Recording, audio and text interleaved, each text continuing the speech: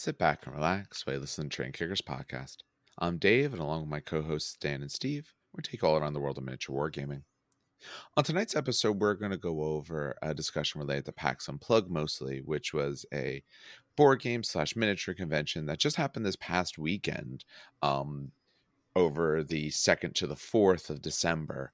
Both Dan and I attended that. Steve wasn't able to make it. I don't think he's necessarily too big into some of these conventions, so we went instead. And we'll talk a little bit about both the miniatures as well as board games. Dan did a lot more miniatures. I did a lot more board games. So I'll have a little bit of discussion of those. For the current time being, we're down to about one episode a week, just because with the holiday season and people having some other things going on, it's a little bit tough to get extra recordings out. Though I do have a recording waiting in the wings to put out. And I do also have some other content that I plan to put out as well, especially related to, say, board games and all, which is sort of my other passion that I have. That originally that's what this whole podcast and all was going to be about, but war games just became a more natural fit. So I do plan on putting some stuff out there. So you'll see some other content. Obviously, we might be a little bit light going through the Christmas season. Once we got our Christmas, then things start to clean up again, and we can start pressing on with where we want. The hope is next week to get back to Primarchs and some other things, but we figured this just happened. We just got back as of yesterday, back now into the real world. So we thought now would be a good time to talk about it. Now, on to the show. All right. And Dan, how are you recovered from the weekend? Because you played a lot at a table, which meant bending forward a lot to roll dice a lot. So, I mean, to be fair, I have actually, since I met my, now wife, but, when I never really spent like more than a day tournamenting. I've always go to day one tournaments or day one events. I think this is the first time that I've ever spent in more than a day away from my wife and my kid. So it's a little weird, but it was actually kind of exciting. I liked it. I finally got a hotel, so I didn't have to drive down. Driving was the worst idea last year because you live about an hour and a half away. This was in Philadelphia, so Dan's about an hour and a half out. I'm about an hour and 15. I learned my lesson, essentially. Got a hotel, very cheap, too. I have no idea how I got it cheap, but you know what? Screw it. It worked. It was the Sheraton. It was really nice. I figured out Uber Eats because I never. You never used it before? No, I never. I've never been alone. Like my wife has gone to Puerto Rico for the death of my mother-in-law and stuff like that. But other than that, like I never been on my own. So it was kind of interesting to kind of be on my own. It was kind of weird, like back in college again. But no, it was 3 days of gaming. It was the Horus Heresy. I was basically 3 days of gaming with Horus Heresy. I visited some of the shops, and we'll talk about that later. Yeah. But big shout out to Frenchie. Frenchie runs really good events. We had really good sponsors. We had Pop Goes the Monkey as a sponsor. We had like $100 gift card, $50 gift card. We had Goblin Hut Gaming as a sponsor. And Goblin Hut Gaming, for those who don't know, if you ever need to rust something, get Dirty Down Rust. This is not even, we're not sponsored by Goblin Hut, but they could. We could. Met the dude who runs the store. No, he's the only Eastern distributor right now. And he distributes this thing called Dirty Down Rust. It's magic. It's literal magic. And then we were sponsored by Games Workshop, which is kind of interesting. So we had our first sponsors this year, which was actually really cool. But it was a good 3 days. And actually I was pretty happy about it. I would never purchase the overpriced. I have some new plans for next year. If I do next year, every year I'm more efficient, but I almost bought. We'll get into that because I have some plans as well for that. Yeah. I almost bought the Thunderhawk too. I was again, I'm telling you, day one purchase, if Custodians can take a Thunderhawk, it's a day one purchase for me. All right. So Steve, you may not know this. So day one, I'm walking around a little bit. I go to the GW area and I see, so for anyone who doesn't know, at the convention, GW has a rather sizable presence. They have maybe one of the bigger sort of booth areas. I'm for anyone on the YouTube, I'm going to try to put up pictures and all related to both ones I took. Through this, we're going to have some short little videos without audio playing of different armies we took some pictures of and all. But in that one, they had a giant setup of. Do you remember what the battle was supposed to be? What the name on it was? Oh yeah, it's the Job Site Massacre. Was it actually Job Site Massacre? Or was that what it was supposed to be? I mean, It's Even supposed to be Mark 6, I know. They were not showing even up. that. There's a warrior with a giant chaos star on it, and the battle lines were Yeah. a little mixed up with Iron Warriors being next to Steve, the historian, pushes up his yeah. glasses. Well, you see, the Iron Warriors were supposed to be forming the second wave of assault, but and we're setting up the fallback positions for the Loyalist forces. However, they turned out to be death traps. Not the way the table was set up, and I was a little sad about that. However, if you can paint to the standard of that table, you're doing fine. Yeah, and I did take good pictures. It's a very basic painting level. The whole thing was everything except the Warhound you can buy in the box. That's why they kind of did that. It's literally like, hey, see how we have this entire Emperor's Children Legion, how we have this entire Iron Hands Legion. Everything you see there is bought in this box. And I mean, listen, I'm not one to, suck on the chode of GW, but that box is a really damn good deal. Yeah. I think, what was it? Like buying all the minis individually is like $600, not including the rulebook. Near there, yeah. But I think including the rulebook. So 1 second. All right. Sorry about that little potentially random pause. So behind the curtain here, usually when we record, Steve's always the lowest. For whatever reason, his system's like, nah, I'm going to be on top right now. So we had to try to adjust him down. I'll make some finer adjustments as well. Yeah. We're all literally shocked. So GW had their big old area. So I'm walking through on Friday. It's one of the first things I walk through. And I see they have like some big Forge World boxes because they carry Forge World stuff. And I take a look and I'm like, oh, what's that box? And I knock some other box over. So the guy helps me. He's like, oh, let me help you with that, sir. And I was like, oh, yeah, I'm sorry. I was trying to see what Forge World box this was. And it was a Warhound Titan. I was like, oh. And I look next to this Thunderhawk. And then yeah, that's exactly what I saw, the Thunderhawk. I forget what was after. There's some other large box. And I said, oh.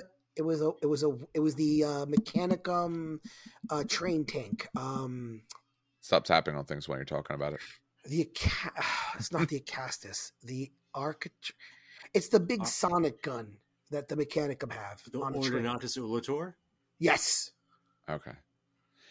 So they had that. I said, oh, my one of my co-hosts is going to be here. I'm going to try to see if I can get him to make a bad decision and buy something really expensive. So the guy tells me a course about how if you spend like $750, you get a free play mat, stuff like that. And he goes, oh, yeah.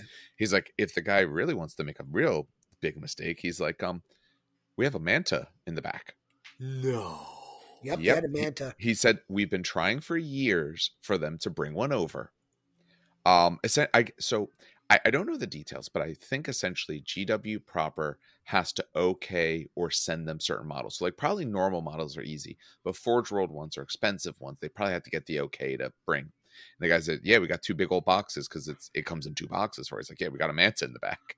And I was like, well, no, he's not going to do that. But I never got a chance. I wanted to check back near the end and see if anyone had actually bought it. I'm curious. The joke, by the way, if someone listens to us and you bought it, let us know. I'm curious if someone did. The joke is, by the way, I have Custodes dice, the old ones, the gold ones that they used to sell, and I have the black library ones. And because I'm me, I bought like 8 boxes of each one because I'm always petrified of losing the dice and then not being able to replace it because they go for a lot on eBay. So the joke was that if I were to sell all of my extra dice on eBay that I own for the Custodes, I can quite literally buy a Manta and still have money left over. And yet, but he didn't, mind you. He decided not to do that. Absolutely not. Dice are more important. Some people will understand who listen to us. I don't know. Have you seen the Manta? Oh God, it's so big. There was a few things like the Titan. I was like, ooh, that would be kind of cool. I'm like, ooh, I don't want to put it together. That's probably going to be a pain. The Warhound is hell. I've heard that the Reaver and the Warlord are such an ease to build. I've heard literal horror stories from the Warhound, and it's literally the feet. It's the toes, the toesies, and the pistons. That's what I've heard. Yeah, I mean, I was there more for board game stuff anyway. But so Steve, you weren't able to go. How have you been otherwise? And this is Steve was there. Actual birthday, yes. I was there. Wait, what? Yeah, he was there on Saturday. So one of my buddies. I thought you said you weren't going. I would have stopped. I wasn't going, but my was like, "Hey, I got some free tickets. Everyone wants them." And so I was like, "Ooh, let's go." I'm like, "All right, fine." So we end up taking Taking my car, driving down. Okay. I did all the driving, And how was that? How long was that for you? It was altogether 2.5 hours. Okay. Because I drove half an hour down to meet up at the game store. Yeah. And we carpooled from there, which is another 2 hours. Okay.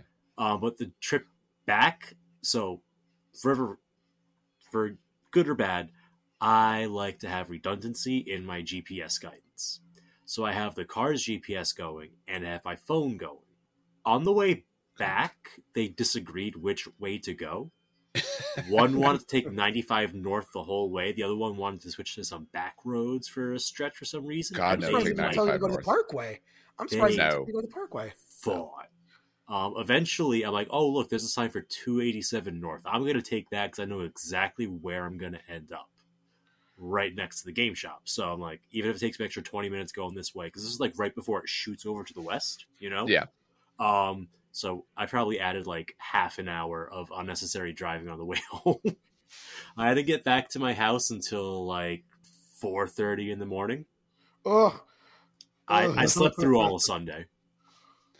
Okay. So that's because I know originally we were talking about you going and stuff like that, and you said you weren't. I'm glad you were able to go and hang out for a bit. I wasn't. I mean, I was doing some other stuff. I ended up. I'll talk a little bit about it, but it was a little bit tougher on me because I know originally you said you weren't going because your body hates corn and you weren't sure you could actually eat food. But no, that's good. So I loaded up on snacks, and I managed to not die. Jesus Christ! I mean, that makes a successful day. I mean, at the end of the day, that is successful days. All right, good then. I'm glad you were actually able to go. Did you play anything, or you just kind of like hang out? No, I just hung out, browsed. One of the guys I came with went to the Magic event, and the Madman was playing in two events simultaneously. Yep. Well, wait. Explain how that works. I don't know how that works, but somehow it did. And he enters. They were offset by 20 minutes, so he would play 20 minutes, take a 2-minute break, play the other 20 minutes, take a 2-minute break, play the other 20 minutes, take a 2-minute break. I'm not even mad. I'm impressed. Yeah. I know my brother-in-law and all of them, they did, I think, Magic almost the entire day Friday, and some of them did it for quite a bit on Saturday, so they played tons of Magic and all. But I don't know if any of them tried to do multiple events that were essentially simultaneous. But hey, if you can do it, if that's your thing, I do less organized stuff at these events, and usually it's because I can do that sort of stuff in my everyday. So like it, I'm not like I don't like play Magic, but if I played Magic, okay, I can do Magic any Friday night. I didn't do miniatures at the show because if I really wanted to do miniatures, I can do miniatures pretty much every week if I wanted. Now, Dan's not huge in the board game, so I completely understand that. But for me, board games are my other passion. So I'm like, you know what? That's what I want to do here. I want to do all that because miniatures are easy for me to do other things. I did have more plans of doing a lot more recordings of it and kind of, looking at people's stuff. And I just ended up getting to it. So, all right. Well, it's good that each of us were there. So now, Steve, was this your first PAX Unplugged that you went to? It's my first convention I've been to, aside from the one we used to have on campus. Oh, wow. So why don't we start with general impressions from you then, since it was the first one you've went to? Okay.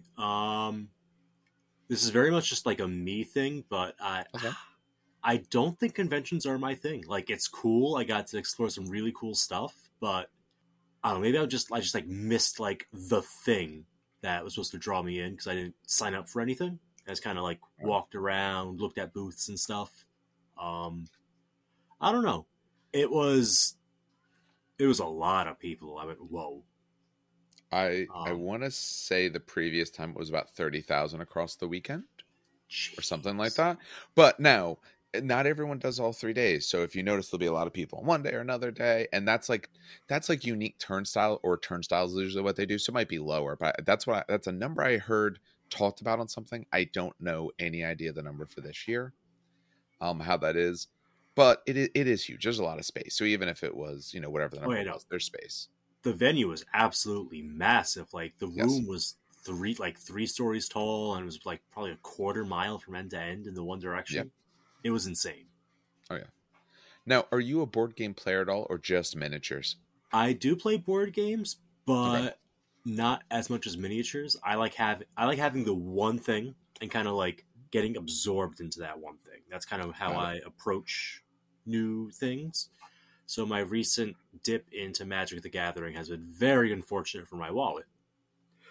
Because I go, ooh, okay, I'm going to learn everything I can and try to experience as much of this as I can to, like, get the whole concept and really get into it. So whatever I get into, like, I get way into it. If I picked up a board game, I want to play that board game like 6 or 7 times in a row. It's just the way I'm wired. Okay. And people don't typically want to play the same board game 6 or 7 times in a row. So depends on the game. True. I know one of the games we get like an ungodly amount of mileage out of at our board game nights is DC Deck Builder. It's usually how we end the night, because like we'll have like a couple drinks throughout the evening, right? And like that's like, okay, we're at the end of the day, everyone's gonna go home soon. Let's just play this until everyone's stone cold sober and just have fun with it. Nice. I mean, for playing games multiple times, it does depend on the game. A lot of them, if they're very good, I mean, I like cycling through them because I have a big collection. I don't have how many do I have upstairs? 60, 70 games or so upstairs. Not necessarily counting the ones I just bought. Or maybe counting them. I haven't done a proper count lately. But some, obviously, like when we were doing Gloomhaven, we played, 2 missions every Wednesday. We did that for like 3 months straight. Other ones I played a whole bunch. We are, currently doing our Darkest Dungeon campaign. So we played that the one day. As soon as we can, we're going to play it again. So obviously with campaigns, it's a little bit different. But no, there's a lot of games that I wouldn't mind playing a whole bunch of. I'm very, very often. But I can see a convention being a little bit odd if you don't necessarily get into a lot of that, which is kind of the primary focus of this convention. And if it's miniature based, there's not a lot to do if you're not playing in the events. Like if you like board games, you can kind of walk around, you can try some stuff. You don't necessarily have to be like active in it. But miniatures, you kind of have to be active to really be doing something. But so Dan, this was your second time, yes? Mm-hmm. Okay. What was your general impression of the weekend? I kind of made a plan of just playing Heresy because they were 3 full days. Or Friday was like, open play from 5 to close. Saturday was 2,500 points. And then the Sunday was Centurion 1,500. So I made a plan basically to play Friday, Saturday, Sunday, get there early, browse around a little bit, and then play and then go home. And second time around, I learned, get a hotel. Yes. that was a big deal. And again, I got a really good deal on it. So I was really happy about that. Yeah, so the first day I was there, played some open games. It was great. Talked a little bit. Second day there, it was 2,500. Well, first of all, I actually visited the Games Workshop shop because they had 5 copies of Liber Imperium and nothing else. And so I was the first one. They had plenty of things. There's nothing else you wanted. Yeah. Well, no, nothing else I wanted. Except for some. I'll talk about the dice trade in a second. But man, they had Titanicus. There was plenty of things. Oh yeah, you bought Titanicus. But yeah, no. So I bought the Liber Imperium. Even when I got there were only 3 left, and I was like, oh, fucking Christ. So I know, I have the electronic version already, but I still always like having a hard copy always. Yeah. And then I noticed that, and I didn't know this about conventions, so this is when I learned something new. Because remember, last year I drove down, so I kind of didn't spend a lot of time. I did not know that in conventions they have event or convention, what do they call them? Exclusives. I did not know that. And the guy goes, looking me around, he goes, you pick up the dice tray, have you seen our other convention exclusives? And I was like, I don't know what that means. He goes, wait, what? And I go, yeah, this is like, I was here last year. And so he showed me around and I saw like they get, like, for example, I know I already have the Custodes objectives, like the mousepad ones, but they had like objectives that were made from Games Workshop. They only sell at conventions. Sadly, the Custodes ones always go out of stock at LVO and, what's the other major one? Nova. Because those come before Nova, Adepticon, all that kind of stuff. But I know my friend Manny, he picked up the White Scars one. Yeah, that was really, really, really nice. Yeah, that was really nice. They have cool pins. I know that they have the new releases for Joy Toy that haven't come out. They don't come out for like the next 2 weeks.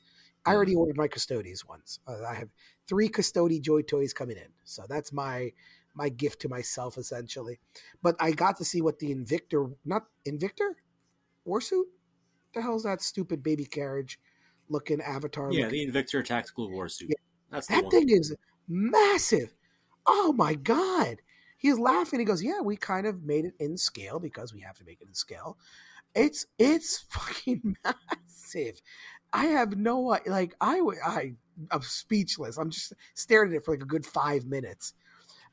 If I would say giving it like a good 28 inches is not doing it justice. That thing was like Warlord sized.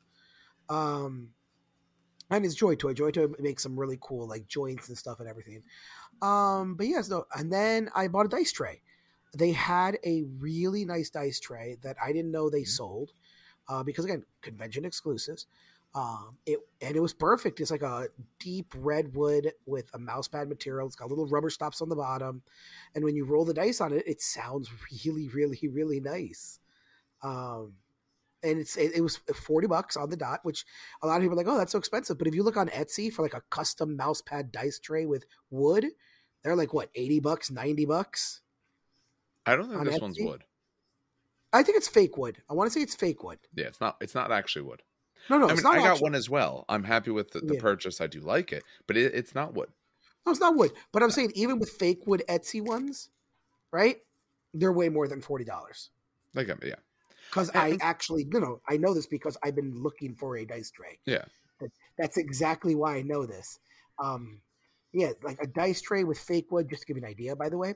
A dice tray with like fake wood, and look, let me see here. What's an applicable one? So while you're looking for that. Oh, here, I got one. Sorry, I was going to say $60, okay. $65. Yeah.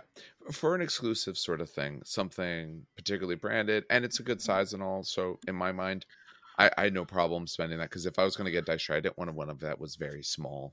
I like the ones a little bigger because they're one for doing recordings that works really well, but also two, you don't necessarily, when smaller dice trays, you feel you have to roll and then you have to get all your stuff out.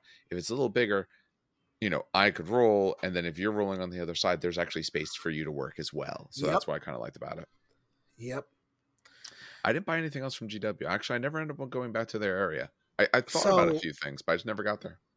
I was looking for Custodes pins. I was looking for a lot of different things. I will tell a funny story in a second, but no, so it was really fun. I wanted to buy a Thunderhawk. I'm still waiting. So custodians have never been able to take Thunderhawks ever, but it's always been my dream purchase to get one for my custodians, but they don't have rules for them, so I just never do. I like the Thunderhawk over what they normally have, which is the Orion. Yeah. I actually like the look of the Thunderhawk more, and I would instantly day one purchase. They get rules for Thunderhawk. But something a little embarrassing and mortifying, like embarrassment and pride at the same time. I was talking with the dude because he was like, yeah, GW is going to release the PDF soon probably, and we'll see what they give him. And I go, he goes, oh, you play custodian. You seem like you really like custodians, right? Because I keep asking for like custodian pins or objective markers. And I go, yeah, well, I got like 600 of them and they're all named, so I kind of, and he has like this pause and he goes, wait a minute. Are you on Instagram? And I'm like, maybe. And he goes, are you the dude that like named all 600 of his custodians and keeps like buying more custodians and naming them? And he pulled up like his phone and he showed me my Instagram that he follows. And I go, oh yeah, that's me. And then oh my God, he goes, you're like an urban legend around the Games Workshop because no one thinks you're actually real. Like, damn, Dan, you became a cryptid. Congratulations. So did you do what you should have done? Were you wearing your podcast shirt that day? I was. Did you say anything about it to him? Yep, this was on Saturday. Okay. This was on Saturday, I was wearing the shirt. Okay. Hold on a second. My earphones stopped working for a second. There we go. Yeah, so this was on Saturday. Okay. I was wearing the shirt, and he took a selfie. So that would kind of made me feel, again, slight morbid embarrassment. But it also made me feel good. Hey, if it means they realize oh wait, this guy's real, and hey, here's where I can find him. Yes. Then I'm happy about that. That's a good thing. So yeah, that was quite hilarious. But no, and then I played 3 days of Horus Heresy games. But I'll talk about that later after you talk about your experience with Yeah. board games? Yeah, so I'll briefly go over the overall experience. So I've went to all of them. 1 year, the PAX 2 times ago. I was only there on the one particular day because it was a friend's wedding. But all the other ones I've been there, I always go the full weekend. Last year was exceedingly good. This year was a bit rougher. Partly, I wasn't feeling 100%. I was mostly okay.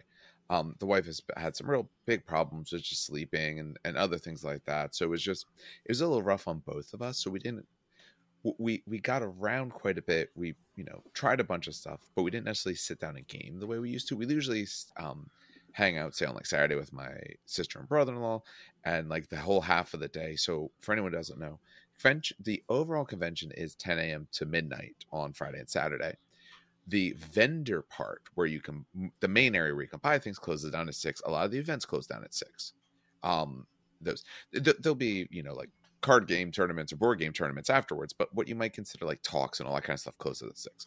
So for the next 6 hours, everything's open. There's a giant, table upon table, rows and rows of free tables to play various games at. So normally we hang out with them. We play a bunch of games. Just didn't happen this time, just, energy wise and just everything else. So last year I would say overall was better. This year was still a lot of fun. Part of the reason we didn't have quite as much fun was because of us. Also, part of it I found overall, and I'll go through kind of what I picked up and sort of more detail of things that I did as well. But what I found, and issue-wise, is I never found the thing. What I usually find at conventions like this, there's something or some things new, just come out, all of that are the big thing to get super excited about. Now, I'm not saying there wasn't things there for other people, but for me personally, I'm always looking for what that thing is that I look at it and I say, I'm unbelievably impressed by this. I try it out. I love it. I got to get it, got to play it that day, got to go through everything. There are purchases I made and things I tried that I like a lot. But when I was done, I realized most of the stuff I picked up was really for things I thought my wife would like to play as well, or things I thought, oh, this will be fun. I do like this, but it lacked the one item that was the super draw, and I don't know what it would have been. Now, like Frosthaven was there. I had my copy in the mail. It's coming in shortly. So there wasn't that. There were some other big games I looked at that I just know through different things and reviews and all are just not going to be what I want. But it was fun. I definitely enjoyed myself. But I would say last year I thought was better, and I think that's more on me than the convention necessarily. All right. Why don't we get into a little bit more of details? Steve, do you have any other particular details? Because I know you didn't really necessarily play events or anything like that. So if you have other details you want to discuss, might make sense for you to go first because you might have the fewest details. I mean, the only thing really notable is just the sound this dice tray makes. It's beautiful. Like, I cannot stress enough how beautiful this is. I was like, dice tray, $40. I don't really want to spend $40 on a dice tray. I could just not miss the table with my dice. But then Dan rolled dice in his, and it was special. I have the dice tray next to mine. Oh, you hear that? Mm. Yes. This thing picks up everything. The system we're on picks up everything that you do, so absolutely heard it. I don't know how that actually sounded over the microphone, but pretty good. It sounds so nice. I haven't rolled in mine yet. I haven't taken it out of the box. I got Dan to pick it up for me, which I have to send you, or technically I guess send your wife that money. When we're done here, I'll send it to her. Keep forgetting. The biggest one of the guys did say that the corners chip easy on it, so I'm like, I'm really babying this thing. But it is so satisfying to listen to. Like, sometimes you roll dice, it's like, ew, I hate that sound. Like, if you roll dice on a plastic battle board, it's one of the worst sounds I've ever heard. I hate plastic battle boards. I think they're awful. I agree. I like mouse pad. And I've seen nice ones. I've seen the great looking GW ones and they look cool and everything like that. But they're in 2x2 squares a lot of times, which means I now know all the distances, positions, which for some games is a problem. 2, I can't modify things on it. So if this side is a hill, that side is always a hill. And anytime we play, it's a hill. And my models are going to slide down. They're more likely to fall and chip and crack or anything like that. And if I roll a die on it, it's going to fire off sideways and hit someone. I really just do not like them. That is fair. The audio experience is so nice on this tray. Good. Picked up a couple other things scattered about. There was a vendor, I'm blanking on the name, that had some really cool purity seal sort of deals. I picked a couple of those for friends. Like, yo, this is your faction. I got you the purity seal. Stuff like that. So picked up Black Templars and Blood Angels for my two buddies that work down at Mythicos. And I'm trying to think what else I got that was interesting. That was pretty much it. I kept it pretty tame. Oh, and I got Grav guns for Reaver Titans because, of course, I did. I can't help myself. I should have thought to look for some of that stuff, but I just, after the first day, I didn't end up going back into the GW buying side.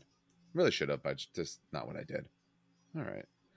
Dan, why don't we, because since we're mostly miniatures based, it makes sense maybe for you to go next, because then when you're done, if someone has no interest in board games, they can go about the rest of their evening. If they do, I will do some board game stuff. I'll discuss it. I might do something later if I want to get much more into depth with some thoughts, especially once I try out some of the new ones. But we'll have you go next. That way, if someone doesn't care about board games, they don't have to try to skip ahead until I stop talking. All right. So, oh God, where do I start? In the beginning. From the beginning, there was no. Friday I won't really talk about because Friday was open day, so it was okay. So, I took custodians. And I was 2,500 points and 1,500 points Centurion. 2,500 points for those, or Centurion for those who don't know, is a modified FOC where you could take less troops, you can take one HQ, but you're only limited to one dreadnought, no vehicles. You're limited to a squadron of land speeders, a squadron of bikes. Basically, it's like more infantry hammer. It's almost more beginner friendly as well. You're forced to take smaller things. So my game plan going into this was, because I've already played like 7 games at this point. My game plan was to just kind of check at the event, see how custodians do. Because from what my testing is and what my theory crafting is, because I love custodians, so this is my baby army. You know what I mean? So I brought the first day to the 2,500 point list, or my 2,500 point game. I brought 4 troop squadrons, which were 5. So 3 of them were identical, where they had 3 spears and 2 axes, and 1 squad just had 5 swords and shields. I took a shield captain. I took 2 squads of 5 Heteron with Meridian blades, which are those instant death blades or rampage blades that can change around. And then I brought the spear dreadnought, the Achilles, the shield and sword dreadnought, the Galatis, and 1 single palace for 60 points, just to see how it would work, because I do think they're really good. Overall, I won all 3 games. Some more so than most. And I sent you pictures. And about your games on Saturday, right? Yeah, these are the games on Saturdays. Okay. The first game was exceptionally close. But again, the theory is, so I know we haven't reviewed Custodians at all, but the TLDR, the gist of it is that the book internally balanced wise is not great. They're still not bad. Like, they're not Mechanicum level table your opponent. But if you spam troops, which is kind of what you want for line, you are somewhat unbeatable. Literally, by diversifying, you're playing down, which is not how a book should be written at all. And even with just taking 40 troops, or no, not even 40, sorry, 5, just by taking 20 troops, right? My opponents were having a hard time dealing with them. Like, you would think that the Heteron Guard, the elite units that have Murderous Strike 4+ blades, are super powerful, but the spears do it for half the points. Not Murderous Strike, but just an insane amount of attacks at AP2. So it was a nice little test run for them, and just Custodian troops are way too overpowered. Why take elite troops? Why take Terminators? Why take anything if you could just fit more troops in? But yeah, no. So that was that kind of first day, and what kind of really so. Two of the games were really close. They were within 3 or 4 points of each other. And it came down to actually, fun fact, the Palace. The Palace kept dying turn 1 and turn 2 to return fire, but because it kept sniping out like 2 Terminators at the beginning, it actually made its points back because 2 Terminators cost more than 60 points. So I thought that was kind of hilariously funny. And then the picture I sent you, Dave, that maybe you'll overlay in the YouTube video, is that one game that really was like solidification. So I play at Maplewood Hobby against one of my good friends, Josh, who plays World Eaters. Now, his World Eaters have a wonderful war gear called Phalanx Blades, which are dual blades, so you get +1 attack, and they're 4 a brand. So World Eaters put out 5 attacks each, just get 4 bread on their blades. They carve through my army like butter, right? They carve through anyone like butter. The World Eaters player that I was playing did not have Phalanx Blades at all. He had a drop pod army. So he dropped in, surrounded my force. Karn comes in, eats a squad, as he does. And then I just countercharged him and literally wiped the entire table out. All that was left was drop pod. That was it. So it's like weird. And it's the ones that were close games were people who shot my custodians because they have a 6-up invulnerable. So if you breach them or if you touch them with an AP2 weapon, they kind of do fall down. But yeah, no, it was an interesting 3 games. And I won. What did I win? I won 10 Marines out of it, out of the box. 10 Mark 6 Marines. Oh, which yeah, it was. You don't raffle for like who won the most games. I think I won people's. What the fuck did I win? I can't remember if it was people chose my army looking good, like the People's Choice, or if it was hospitality, like me being nice. I can't remember. Nothing against your paint scheme, but I could see the hospitality. I mean, there was a lot of really good looking. Well, no, I know Blue Angels dude won Sunday. No. I do not paint Blue Angels. Yeah, I could see the hospitality because especially if you're beating someone and they're still having fun, that shows that you're showing the very proper side of the game. Yes. What are you doing with those? Well, they did have fun. Even the World Eaters dude knew he was boned. Yeah. But he gobbled the 2 squads up. Karn himself, actually, slight note, Karn himself gobbled squads up because he attacked before the Bread Butchers. He himself, with Murderous Strike, literally deleted a squad by himself. And then he got punched by a Dreadnought, which is because Karn doesn't have Eternal Warrior. But yeah, no, Karn himself just gobbled a squad.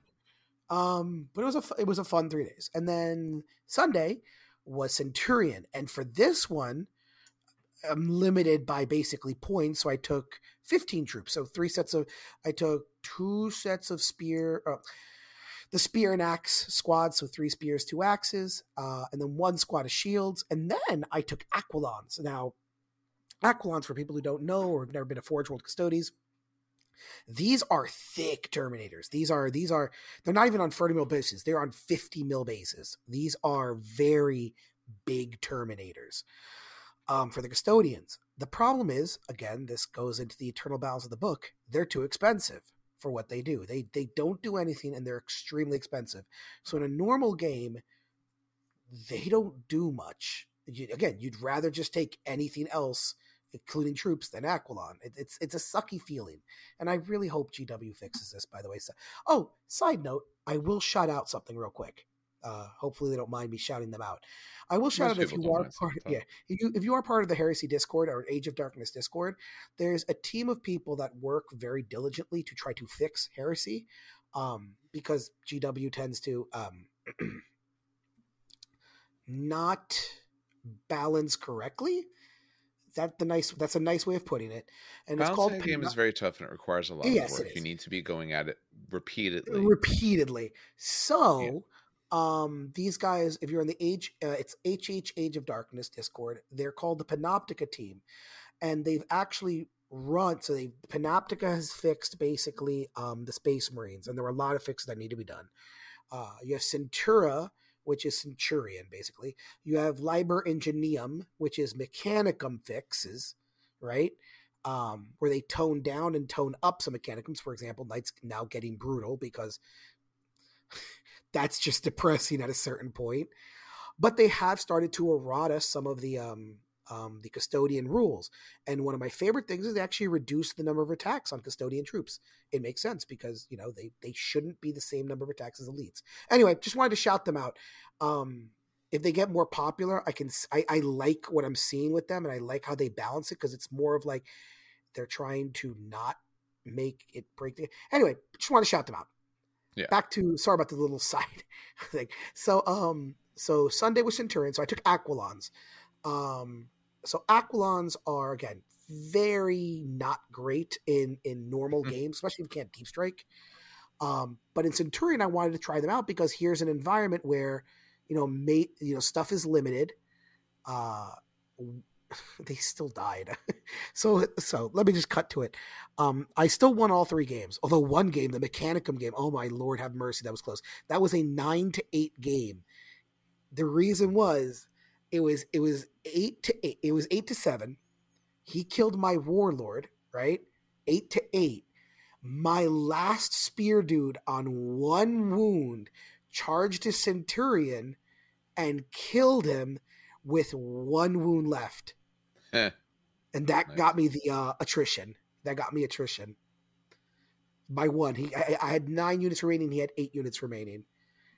And because he was Mechanicum with allied Iron Warriors, and that was a real that we shook hands after that one. That one was a tough nail biting game. But the Aquilons, again, they're really cool. So they get 3 shots at strength 5 shred at 24 inches. So 6 of them put out 18 shots, strength 5 shred. That's amazing. Good. Very good in Centurion. So in a normal game, right, they can't deep strike, and that squad alone costs, let me see, I have it up here, 560 points. Yeah, that's a little rough. Yeah, they're they're only 3 attacks, by the way. They're actually less attacks than the Custodian Guard. For whatever reason. So yeah, no, I got to see what they do. I did like them. Them getting shots still killed them, but it was nice to shoot 18 shots with shred at strength 5. It was kind of DACA-y, and I liked it. It was a shred heavy bolter essentially. But yeah, no, that was Sunday. Then prices were given out, and I went home. Overall, the Frenchie runs amazing events. The terrain was beautiful. You'll see it in the pictures when Dave, attaches. Yeah, if you're watching on the YouTube, my plan, obviously we haven't done it yet because we'll put it, but the plan is to cycle through some pictures as well as videos, and we'll have that running through this. So if you're watching that way, you'll be able to find some of it that way. But I know I watched a little of your game on Friday. You were playing against, what was it, Iron Warriors, which was running. Was that the gray Iron Warriors, right? Not the silver ones, the gray ones. Yeah, that was the gray ones. There was like a squad of 3 Predator tanks, full last. Oh my God, with the plasma! Oh my God, yes, I didn't realize there were large plasma. It was a close game watching overall, but it was very much a thing of if you could get there, yes, you would win.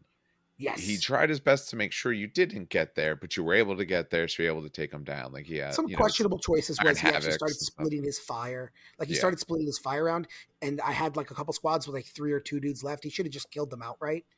Because even one Custodian is super dangerous. Like one, just give you an idea, a normal shield Custodian gets 4 attacks. He charges 5 attacks. If you're a Nemesis unit, so your weapon skill, ballistic skills, strength, toughness, wounds, initiative 5, or you're a warlord unit, and other attacks, that's 6 attacks. Spears get reaping blow 1, so I base 2 people, 7 attacks. So that one dude puts out 7 strength, 6 AP, 2 attacks on a charge. Yeah, and all you're looking for there is to win the combat. If you can win the combat, you might have lost enough. Run your better initiative in a lot of ways against a standard unit. And that because he had 2 20-man blocks of TAC Marines, they were doing some damage to you getting in, but once you hit them, you only needed a little bit getting through, and you were able to carve them. Yeah, what murdered me were the normal things, las cannons, and those plasmas. They killed a lot of Custodians coming in. And I feel like I'm surprised not a lot of people take las cannon squads. Maybe it's just a me thing, but Are they just expensive, or is it just me? They're expensive. I think the other big thing to keep in mind is that the last Cannon kit didn't come out that long ago. So a lot of people might be working on them. Like right now, I have them to build and work on and paint. So I am going to have a 10-man last Cannon squad. I won't always run them, of course, but I'm going to have them, but I'm just not at that point. So yeah, exactly. I think some people had I think some people who had it previously have them all ready to go, or people who go quick. I think some other people really kind of take their time with the hobby is all. But yeah, no. So custodians are like weird. So if you vary your list like I do, right? Now I was at 2,500 points. Normal games are 3,000. I would have added tanks, which I never taked in first edition. So it's actually fun to do this now. I would have taken more tanks. Actually, I just would have taken more tanks because I like the way they look and I like the way they play. But the more you vary your list from troops, the weaker you become. But it's fine because it's still a good, solid A tier, in my opinion. Early judgment here, early review. I think it's a solid A tier army. I know a lot of people complain on the internet. I've seen the complaints, but most of the complaints are certain units are useless, like the Sagittarium. Well, I'll put it this way: it says something to it. The fact that you won every game that was organized, and I saw you play a game that was not part of the organized event, and you won that as well. It did feel like part of it could be a person may need to learn how to fight against them correctly, what are the right targets and all of that. So there could be some of that as well. But if you not win every single game, so tips and tricks. Yeah, do not engage multiple times charging Terminators into Custodians. No. Just hang back, shoot them, let them charge you, overwatch them. Never charge into Custodians ever. Here's the issue. Unless you have a weapon, hold on. Unless you have a weapon skill 5 unit. But either way, though, here's the issue with that thought, though. Some armies, their goal is also to charge in close combat. Some armies don't have the firepower to be able to sit back and whittle you down. World leaders can handle Custodians, though, because of their sheer weight of attacks, Shred, with Shred 5 and Thalax. Or Emperor's Children can. Emperor's Children handle Custodians well. I was playing against Josh. He had Sun Killers, and he had not even Palatine Blades. Palatine Blade swords are AP3. Didn't matter. They attack at the same initiative as me.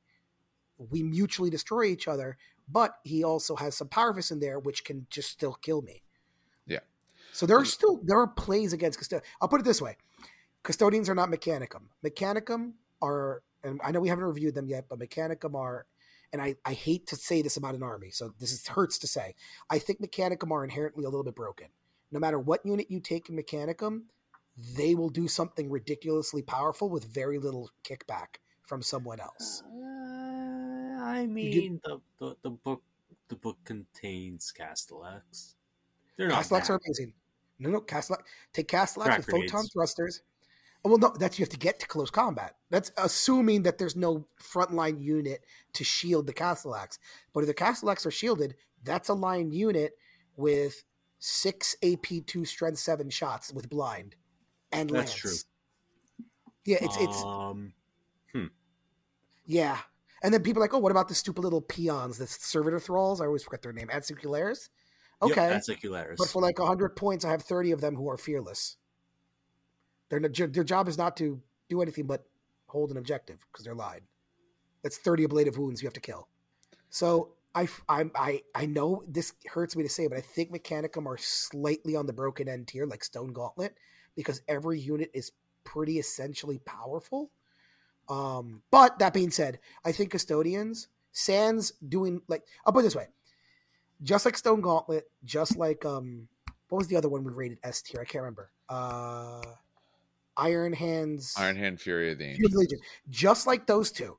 If I were to take 60, how many troops can you take? 6, right? Yep. So 6 times 10, yes. If I were to take 60 Custodian troops, a Tribune, and then that leaves me with like 200 points, and a Contemptor somewhere, that's an unbeatable list. It's unfun, does not look great in my opinion. It's very monotonous. You just charge forward and hopefully you make it. It's not a fun list to play, and it's not a fun list to play against. I prefer a more diverse list. I like some tanks. I like some, stuff.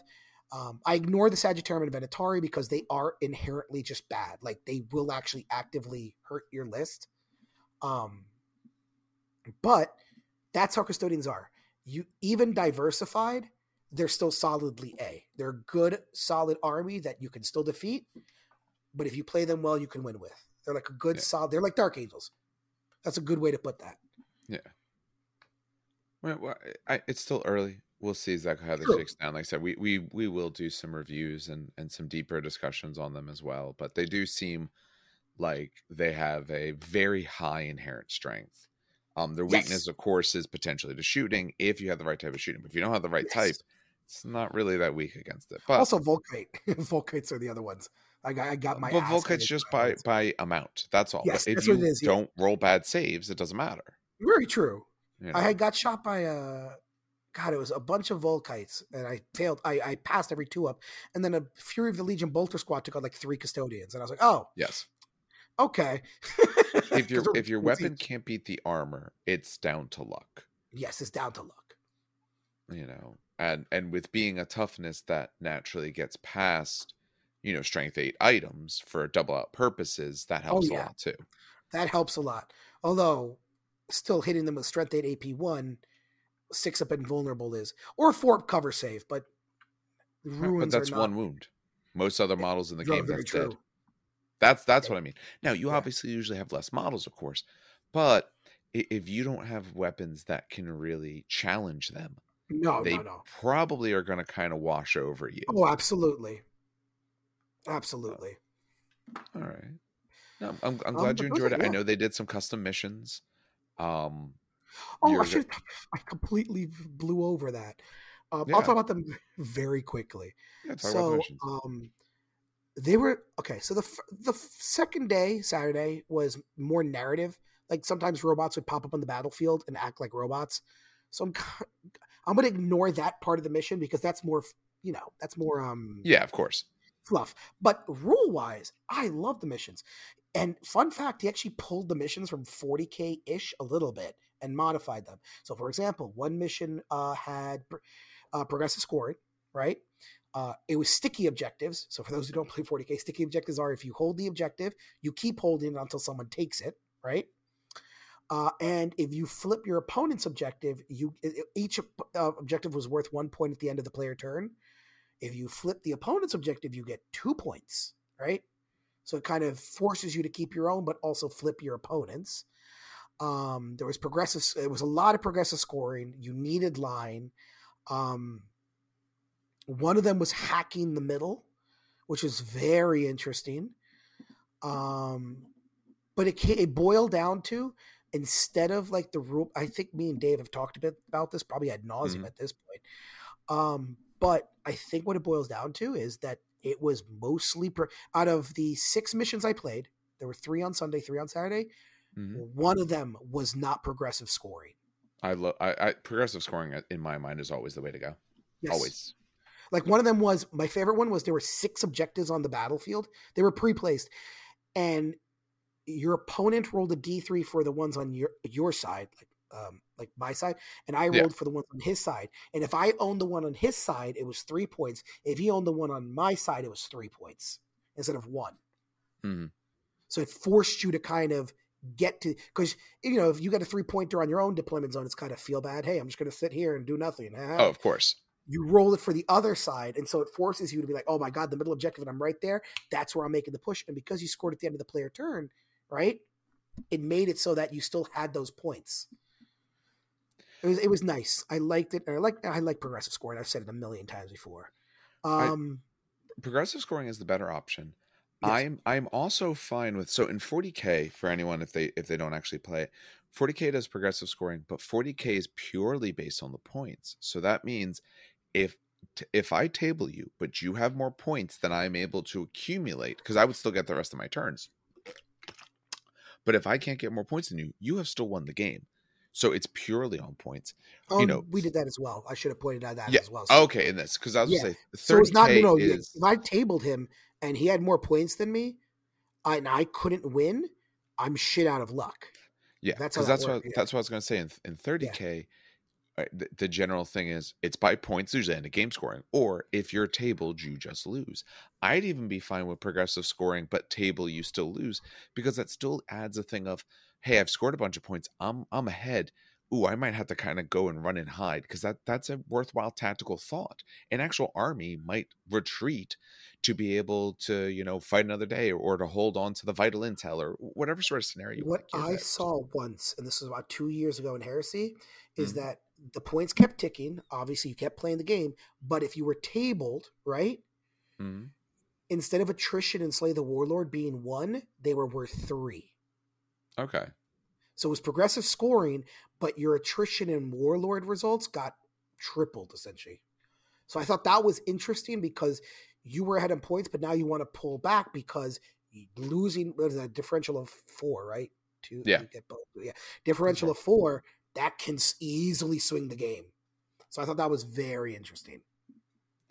Yeah, I think there's a lot of ways it could be done, but I do think progressive scoring, or fan made missions and all, I think are going to be what you see in a lot of events and things like that people want to do, because it's, and also, just in my mind, when you play events, you want to be able to play some new missions, and try out some other things. It's one thing if it was, 40K high level competition, because there you want to be able to play missions that you're comfortable with and that and you've practiced with. When you're playing for fun, yeah, I want to try out some different stuff, because the book missions, Yeah. I could play the book missions any day. Yeah. Although I did point it out, your mission you guys played on Friday, you played it entirely wrong, but we figured that out.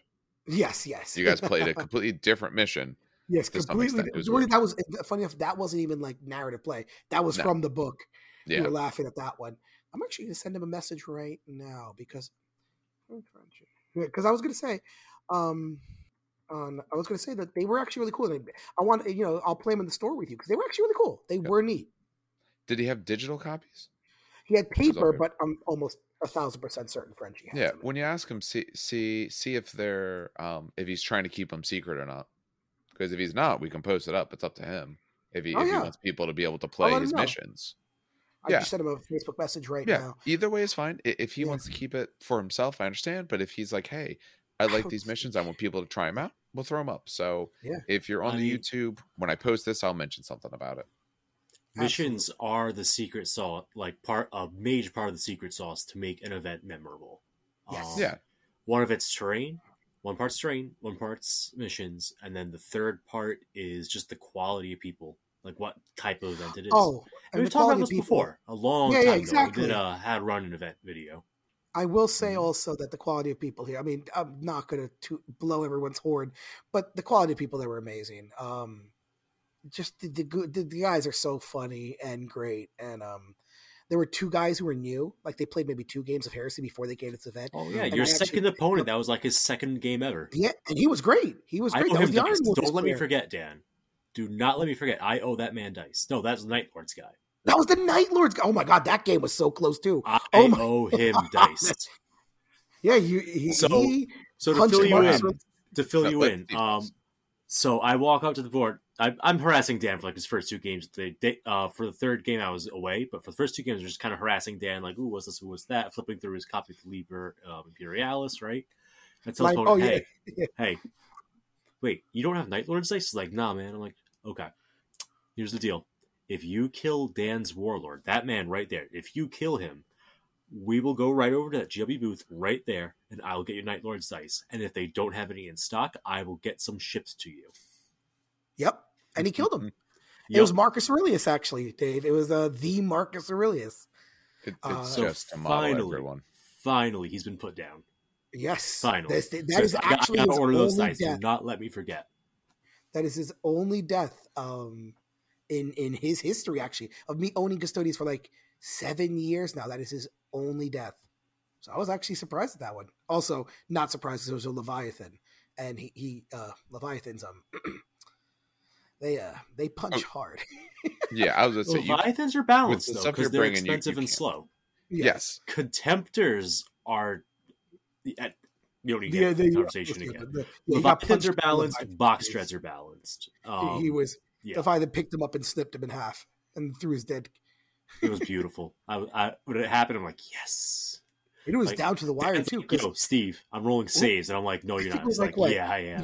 He got. There were like 2. It was a shield dude, and then Marcus Aurelius left. This is what I'm talking about with memorable shit. It was 2 shield dudes, and Marcus Aurelius left, and he had only 4 attacks of Leviathan, so he hit with 3, wounded with 3, And so I just needed to, they would insta-kill each one. The first shield guy rolled a 5 because he had shield. So there's a 5 up invulnerable. A 5, 5, and a 4. Oh my God. Okay. So he dies because it's instant death. The other guy rolled a 6, and a 4. And I'm like, okay. So Marcus Aurelius has a 4-up save. So I roll it one at a time. I rolled a 4, a 5, and a 3. And he died from the instant death there. Which only Tribunes are Eternal statistically Warriors. is what would happen. What happened? Statistically, that's what you're going to have happen. Yeah, exactly. Because you need 4-ups 3 times in a row. You're not going to make all of them. Yeah, no. But it was still that. But that was cool. You know what I mean? Like that's memorable to me. That was straight up awesome. Memorable? You said memorable. I was thinking memorial. That's why. Well, Dan's mourning right now. Okay, this is a very difficult time for him with his Custodes captain dying. Yep. You know who took and Balian took the mantle. If this is the first time he died in 7 years, you should just garbage him, and now someone else is actually no. So what happens is rip off his nameplate. Balian he no longer takes the name Marcus Aurelius, and I take his Balian's head, snips it off, and I replace Marcus Aurelius' head with Balian's head, and then melt the model. No, well, no, the armor is still good, but it's a different character now. He failed you. It's not good anymore. He failed you. No, he did. The armor didn't. Worse yet. Marcus failed the Emperor. You think he would stand for this? I don't think so. I don't think so. Ooh. So good. This is why I love the Horus Heresy crowd sometimes, though. We're so stupid and funny. Oh, man. Most miniatures. So I will say, though, if you go to a convention to play miniatures, most people are absolutely fine. So I went by the MCP. I looked at that. Now, most tables did have Malekith on them, but the people are still nice. I was hanging out, listening to them, talking with people for a while. Everyone's still really nice. So people might bring stuff to do well, but it's rare, at least in that you're going to get, people who are unfun. I'm not always saying your games will be fun, because it's possible that you don't. You can't control what happens.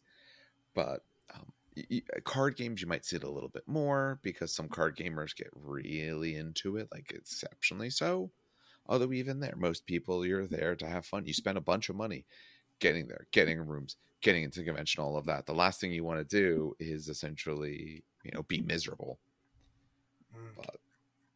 But yeah, it was a fun 2 games. Speaking of beautiful tables, did you see those Star Wars boards? Oh my God! Yes, Steve, talk about them, please. Holy shit! I shit myself looking at them. I had to force myself to keep walking so I wouldn't be just awkwardly staring at these people's games. These tables were phenomenal. Which was your favorite? Beautiful. Some of the most probably one of the most memorable ones is I went, oh my God, that's Naboo. Really? There's I'm not saying it's the best, but it's probably the most memorable, probably because it's so distinct because it had the color palette, right? The Endor one was nice. I really like the Kashyyyk one. Was Kashyyyk the one where it was all black and Imperial buildings, and there was the black TIE fighter standing on top of the thing? No, that makes no sense for No, the Kashyyyk one was the one that had the platforms. At least I assume it was Kashyyyk. Oh, the jungle table. Yes. Yeah. Because I think the Endor one, they focused more on the verticality of the trees, whereas Kashyyyk, they focused more on the platforms. So I'm just assuming it's Kashyyyk. Dan, do you know anything about Star Wars? You're like, hey, is that that one full of buildings? How badly do you want to alienate our listeners? None. On that question. Not at all. Then exactly. I don't want to alienate anyone. On that one. The only one I want to alienate is you. No one else. I will plead the fifth on that. No, the tables were very nice. I did go past it because they were doing a big Legion. It might have been I forget if it was actually counted as one of their regionals or something like that. Oh, that's cool. It was beautiful.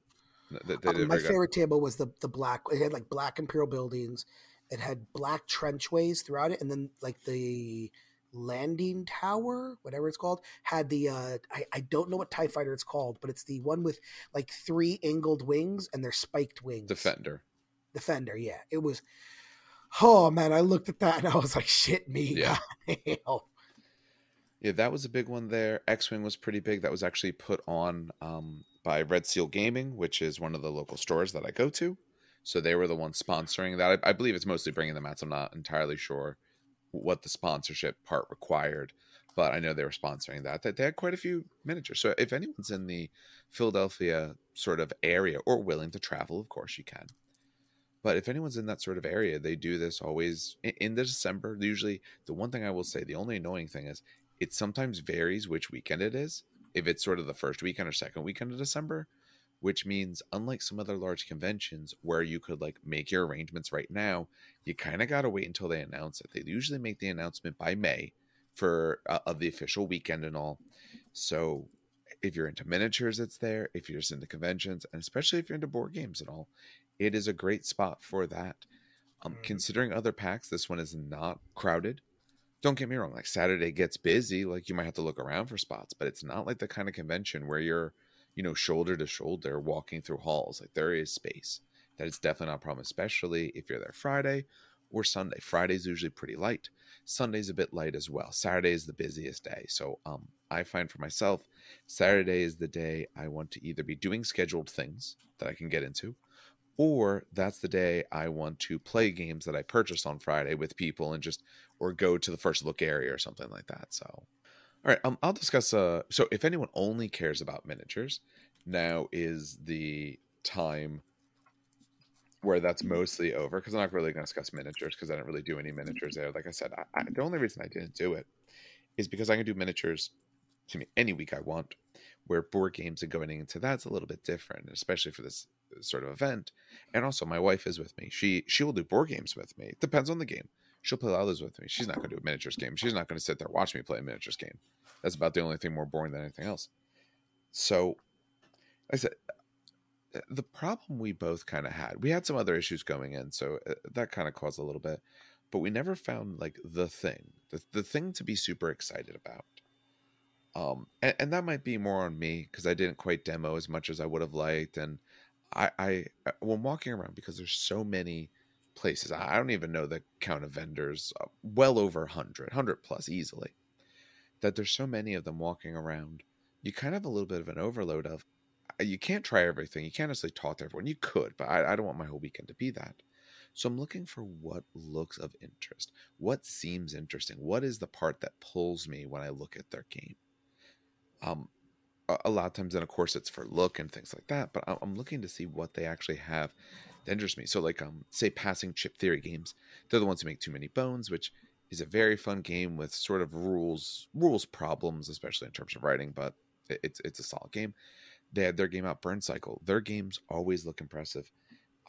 Their games, famously, they always say are entirely waterproof because their games are clay chips, neoprene style mats, all of that.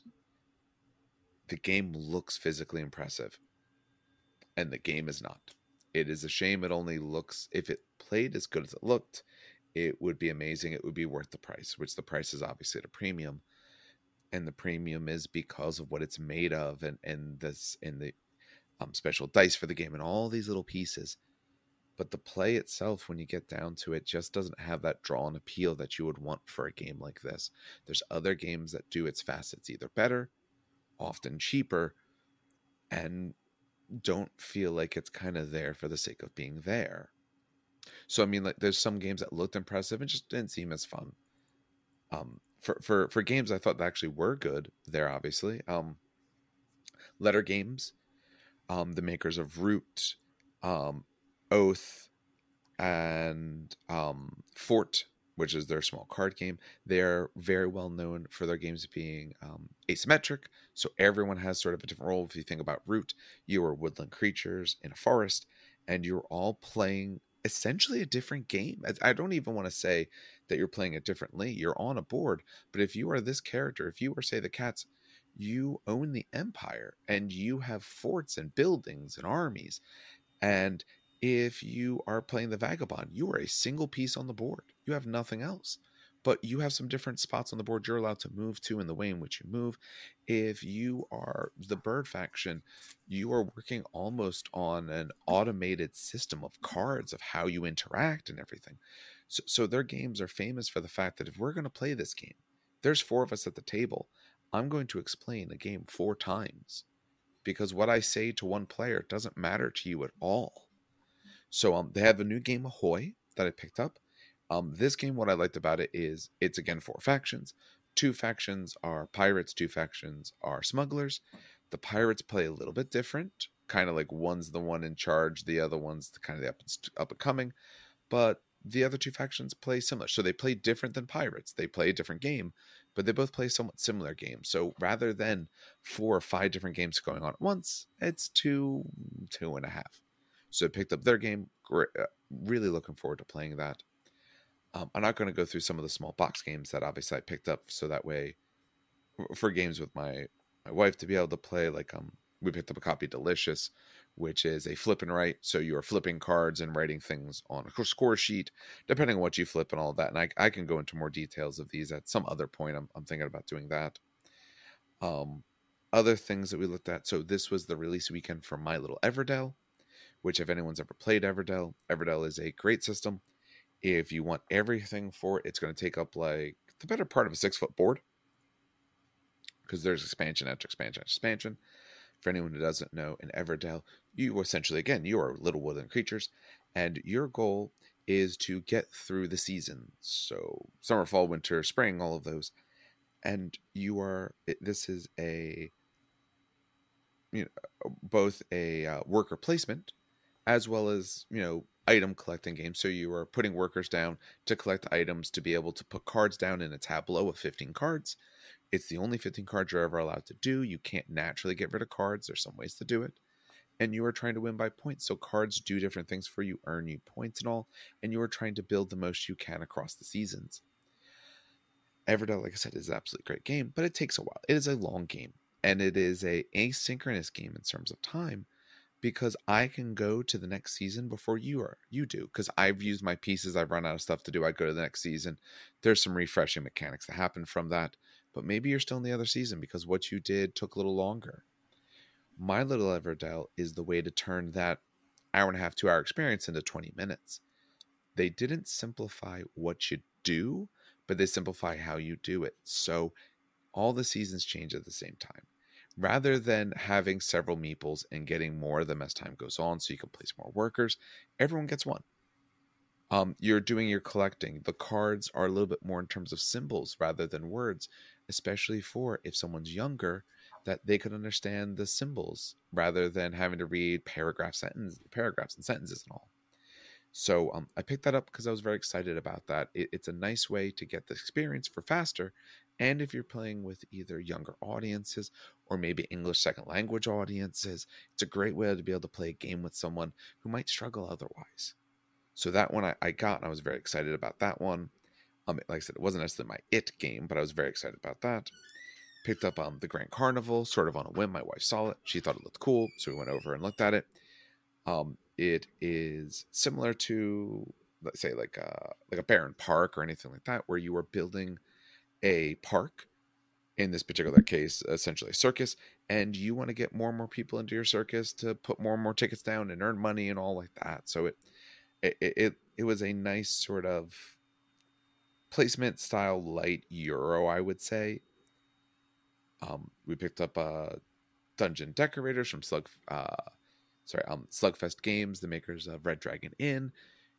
The Necromancer is dead. You are now the one who is making the new layer for whoever's going to be the brand new overlord kind of thing. My wife thought it looked good, so we picked it up. Picked up some exit games, different things like that. So we picked up quite a bit, tried quite a few things. We played one game. So First Look Area, they have that. So that's games that were at Essen, different Japanese conventions, all these sort of things. They're games that aren't out yet. So we sat down at one of those, and it was My Dog Hotel. And it looked adorable. And it's a bunch of dogs. I saw that booth. I remember seeing that booth. They might have had a booth. I didn't see that, but they had it in the First Look area. Oh, okay. So no, the game you're probably thinking of is... was it a card game you were seeing? Yeah, and it's like you pretend to be the dog or something? Yeah, my best... I believe it's called My Best Dog or My Best Doggo. We tried that. My Best Doggo... Wait. Okay, sorry. It's called Good Puppers. Good Puppers... Yeah. We got the wife to make sure you got that one right. Yeah. So Good Puppers, it actually is a fun game. We didn't end up getting it, but it is a fun game. So it is a set building game where you have 9 types of dogs, and each type of dog has a number. So collies might be the 10s. So they're 10 to 19 are the collies. So there's 9 collies in the deck. They give them different values because that's going to depend on turn order. And then you have, say, the bulldogs, and they are the 20 to 29 and so on. So you start with, I want to say it was 2 cards in hand. It was 2 or 3. I forget exactly. It might have been 3. So you start with, say, 3 cards in hand. You are going to choose one of your dogs to play. You go from high numbers to low. That's why all your dogs have different numbers. You will play the dogs in order. You will pull a new dog out of the tableau of 5 in front of you. And the big thing is, the goal of the game is you're earning points by burying bones. So you could put a dog down and the dog says, hey, for every type of this dog you have, let's say it's the collie. For every collie you have, bury a bone. Oh, and then underneath it says at the end of the game, for every collie you have, you get to advance a bone, because they start out at 1s, but they could turn to 2-pointers or 5-pointers or 10-point bones. So, or it might say for this other dog, hey, for every dog you have here, upgrade a bone in one of the other piles, or add a bone to another pile. So getting multiple lets you do more. The first one only lets you do one of the thing. When you get to 2, you could do 2 of it, and so on. Dan, the part you'll like is the numbers in the 90s are dog-os. Oh my God. And the dog-os are, the picture is a cat with a essentially a beanie on his head of a dog's face. and all of them have adjectives. So it's the loving or creative or friendly blank of the type of dog and all of that. So it was a very cute game. It was fun, but we just didn't think it'd be something we would play a bunch of. After, it has enough depth to be fun, but just wasn't for us. But that's the game you're talking about. No, My Dog Hotel.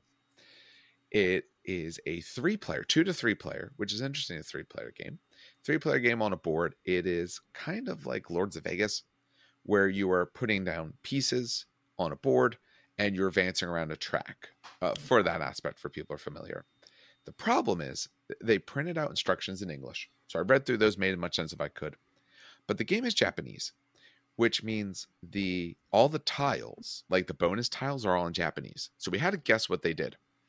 And the cheat sheet that tells you some actions and all is in Japanese. So I don't know if we played it well. I think the things that we played in the game were good. In other words, I think we played what I read in English correct. I could make sense of it. But there's little facets here I'm unsure of. And what we found at the end, I hope we got something fundamentally wrong with it. Because as nice as the game looked and as solid as its mechanics were, it was very easy to understand. Putting down the tiles was very rewarding. You got to move around the track depending on where you put them. You're putting dogs into these little hotel rooms. The problem is they give you this board track around the outside, and they make it sound like you're going to be cycling this track a lot because, you can get bones, and bones can be used to unlock special things or get some money and all. And, this one spot on the board, it refills. Okay, hey, that's a great mechanic. We never made it around the board.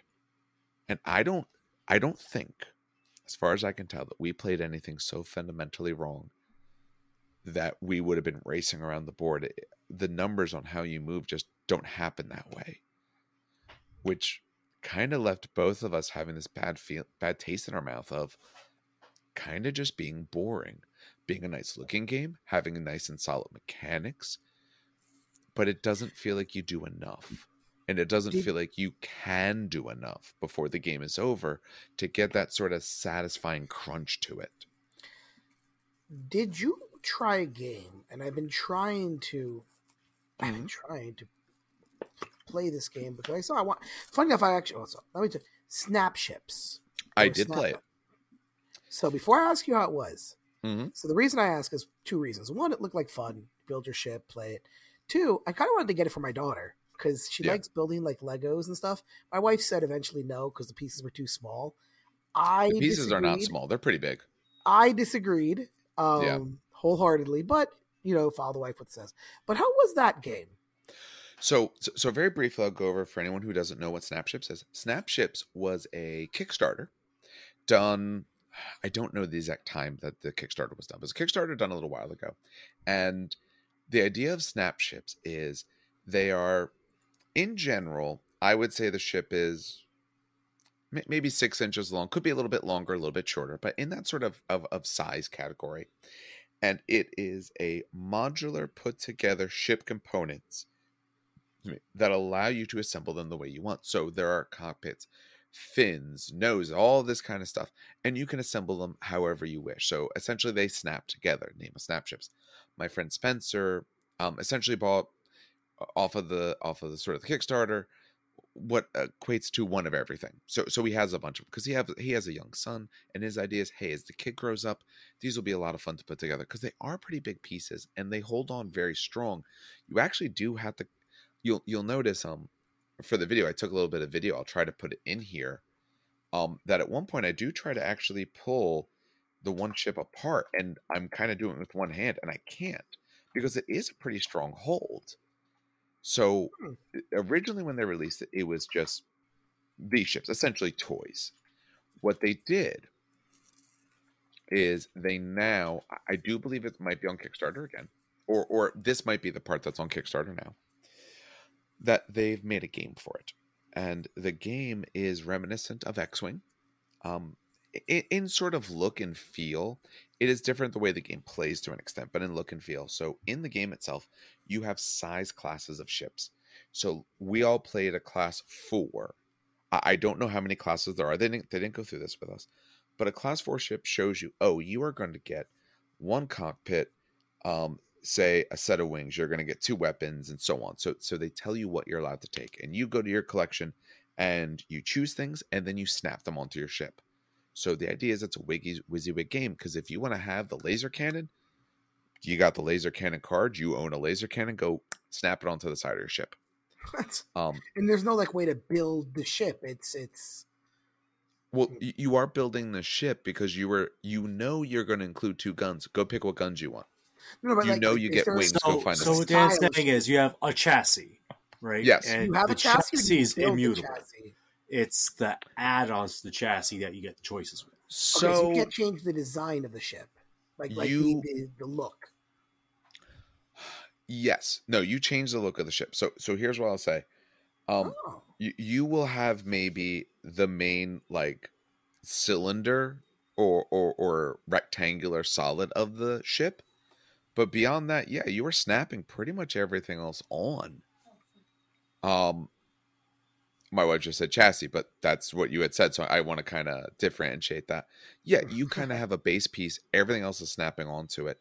So you are choosing on the ships, I want to say it was 7 components to put on, and those components include the wing and the nose and the thrusters. It's pretty much most of it. So when I think of chassis, I think of essentially most of it. You're essentially thinking about just the center fuselage. That's what you have to start with. And there are different looking ones. So we were playing, I forget the names of the 2 factions, but the other side was the Peacekeepers. And apparently we were the bad side. We said we were the misrepresented side. So as per normal. Yes. So the way the game works is you start with energy. And I want to say it was 7 energy for what we did. Different sizes might do a different thing. You have energy, you have an evade value, and you have your 7 cards of things, and those cards require energy to do different things. So maybe your gun requires 2 energy. Maybe your better gun, that's stronger and does a lot more damage, requires 2 of your blue energy, your standard energy, but it also takes some red. It takes heat. So you might have to throw a few of those on. The premise in the game is that on my turn, after I'm done, when I go again, I'm going to be resetting my evade value. And evade makes you harder to hit. And I'm going to pull off 5 energy. For our size of ship, it was 5. So if I'm grabbing some of that heat, if I'm really trying to make this ship work, and I have 7 energy to start with, if I'm only pulling off 5, I can't do an action unless the card is empty and I have cubes to put on it. Which means I might not be able to pull off enough cubes to be able to use all my guns again. So it's about choosing what do you do and how much do you do, because you know you could pull off 5. If you do 5 cubes worth of things, you're fine. as soon as you start doing 6 or more, you might not be able to complete everything, get everything done that you want. So that makes a very big difference there. For, like, say the ship I had, one of my ships had blade wings. So I wanted to collide with people. Normally collisions can do damage to both of it. My wings say, no, I'm going to roll some dice and I hurt you only. You can't hurt me back with my wings. One of my ship had, its cockpit thing was, if I have you lined up perfectly straight down the middle, I lower your evade. The way dice work in the game, the weapon will give you a target number. A lot of target numbers are 2 or 3. It's a 10-sided die. But I add your evade to it. So if your evade is standard of a 3, because that's sort of the set standard, it's usually on a 5 then. But if I lower it, maybe I can hit you on 4s. You have a set amount of health. For all of our ships, it was 12. When you run out of health, you're dead. There's missiles. So there's an actual game there. It feels satisfying to play. It's only about 2 ships on 2 ships. Maybe you could play bigger, but that felt pretty good. I wouldn't want more, especially at their size, because it's on a 3x3 X-Wing style mat. And there is solo play. The solo play is developed by, I forget. I don't remember the name of the guy, but it's the guy who did Heroes of the Atari Cluster, which for anyone who played X-Wing in first edition, or with the revamps that they did in second with this was the co-op campaign that was made that had AI enemies. And the AI in that was brilliant. The mechanics of how it worked and the style were so good. So I did stop at the booth and he was explaining that to me and I got to see, and it actually, what it did, it reminded me of Super Dungeon Explorer, the way they do their AI, where certain things cause certain things to happen. Like it's not like, oh, we just charge forward and attack. It's like, oh, you got within 3 squares of my left side, this will trigger this reaction. Exactly. So it plays like an actual person-ish. Right. What they did for Heroes of the Atari Cluster, the way it sort of worked was, where was the enemy positioned and how far away they are. All of those things will determine what I do, but there's also a little bit of randomness, so that way you can't necessarily predict perfectly what the enemy will do, but you have a reasonable idea. It makes sense. If I'm on your right side, then you're probably going to be doing something that would affect towards where I am positioned, but I won't know exactly what you're going to do. We didn't see the AI thing, so we don't know how that's going to work, but the fact it's being worked on by that guy or team, I don't know if it's one man or if it's a team, that gives me a lot of faith in it. So we sit down, we played a demo of that for a bit, and it was a lot of fun. Now, what I would say, will I get it personally? No, because Spencer has it all. So one of my friends that I play a lot of games with, he has it. I don't need it. I'm going to ask you a weird question. Yeah. Would a 3-year-old like it? And the 3-year-old likes, the Joy Toy robots I got? She loves playing with those. So playing with the ships, I think, I will say at 3, she would need help with probably assembling them, because it is a little bit, putting them together is probably a little easier, but if you wanted to pull any apart, she's going to need help apart, because they do hold on pretty strong. And honestly, I'm the cleanup person anyway, so. Yes. Putting them together, she probably could do, maybe not all the pieces, but you could help a bit with that. Yeah. Game-wise, needs to be a bit older before I could play the game. We were playing a little bit simplified rule form, the guy said. I don't know the rest of the rules. They didn't tell us. Okay. But the game probably needs to be a few years older before she could do the game part. Of course. But the toy part, I don't see why she wouldn't enjoy the toy part. Damn. All right, I should have bought some. I should have. I'll run it by my wife again. I'll see if she likes it. What to do? Spencer has a lot of it. Maybe ask him to borrow a little bit. That way you could see if she likes what she thinks. Yeah. Because the only thing I would say is she might just not be into it because maybe she doesn't care about ships. That might not be like the look that she cares about. That's the problem. She does. She loves spaceships, robots, and stuff like that. I know Spencer owns a lot of it. I believe he has it currently. I don't know if he's waiting for it to come in, but I believe he has it coming in, or might have it now. I don't personally know which, but I know he has purchased essentially one of everything. Okay. The only other thing I'll talk about briefly that we did as well, and I can go into more detail about this. And once I played some of these games, I want to do some more review style videos of them. I bought a starter set for SoulForge, which was a Kickstarter card game put out last year. It just came out now, but the Kickstarter was done last year. It was originally a computer game that ended up falling to the wayside, but the card game does have Richard Garfield involved. So for anyone who doesn't know Richard Garfield, His most famous game is Magic. Richard Garfield is essentially the inventor of Magic. He also did Kings of Tokyo. He did Keyforge. If you like a very popular game that is kind of for mass audience, I will say to a point, there's a very good chance Richard Garfield was involved. He has done most of these very, very big, especially card games. Much like Keyforge, which is a procedurally generated card game of random cards and random things, SoulForge did the same thing. So our decks are different. If you get the same faction, as far as I know, there's 4 factions. There might be more, but in the base set, there's 4. But my deck's going to be different, and I don't get to choose what cards are in it. So your decks are half decks. You make a full deck for the game by combining 2 half decks of different factions. So my half deck of, I don't know, robot guys, I don't know the names of the factions, I haven't looked through it enough, is going to be different than yours because the cards that go in, and interestingly, it's the keywords that go on them. So there's a keyword attached. So my guy might be the nimble something, and nimble means he has stealth, and stealth is a game mechanic. So they get around confusion by saying that anytime you see the word nimble, it might not be nimble, I do not recall right this moment, but whenever you see that word, what that means is the card has stealth, but you're going to see it on this card, and this card might not have it. It's a different card that has it, and so on. The neat mechanic in the game, the part that really is the selling feature, other than just unique decks, is it's an upgrade system. So your cards have 3 tiers. You start by putting together your deck, and your deck is the tier 1s of the 2 half decks you put together. And you put your tier 2 cards to the side and your tier 3 cards to the side. On your turn, draw 5 cards. And you are only on your turn going to play a total of 2 cards. You're going to play them into up to 5 lanes of attackers and defenders. You start with life. Your point is you're playing monsters to kill the other guy. But when you play a tier 1 card, you then go and grab your tier 2 of that card out of its pile and go put it in your discard pile. So by playing a card, you have upgraded it. When that tier 1 card goes away, if it's a monster because it's been destroyed, or if it's a spell because it's just been used, it goes to a graveyard. It does not come in. Because as soon as you play a card, what you replace it by is a better version. Every 3 rounds, you shuffle your deck. That's how you get to your tier 2 cards. And if you play a tier 2 card, shuffle in a tier 3. Every few rounds, you have a leader.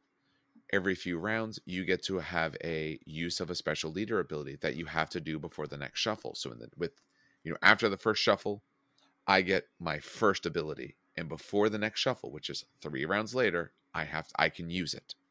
I can use it once, and it might create some other cards or hit an opponent or do a variety of different things.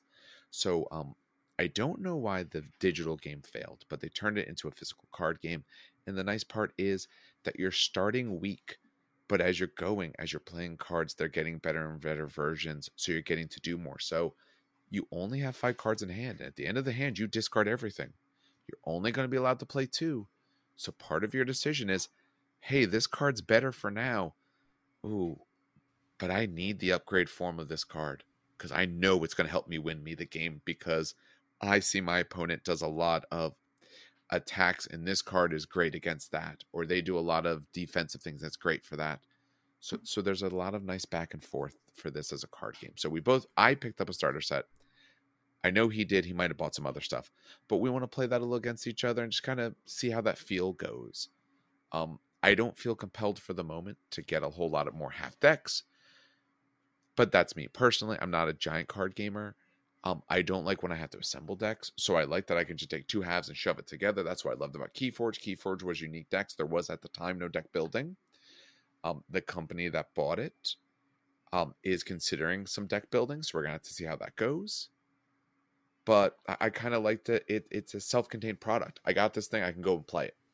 And maybe it's good, maybe it's not that good of a deck, but how good and bad it is isn't on me. It's on the random deck that was put together. So I can find a deck versus his where it feels equal. Maybe my deck's a little weak. Hey, why don't you try this other pairing? Let's see if we can lower yours or strengthen mine, kind of thing. Like I wouldn't play it competitive, but I don't play card games competitive. So that was a lot of fun. And I picked up stuff for Alien, the RPG, which is great. It's by Free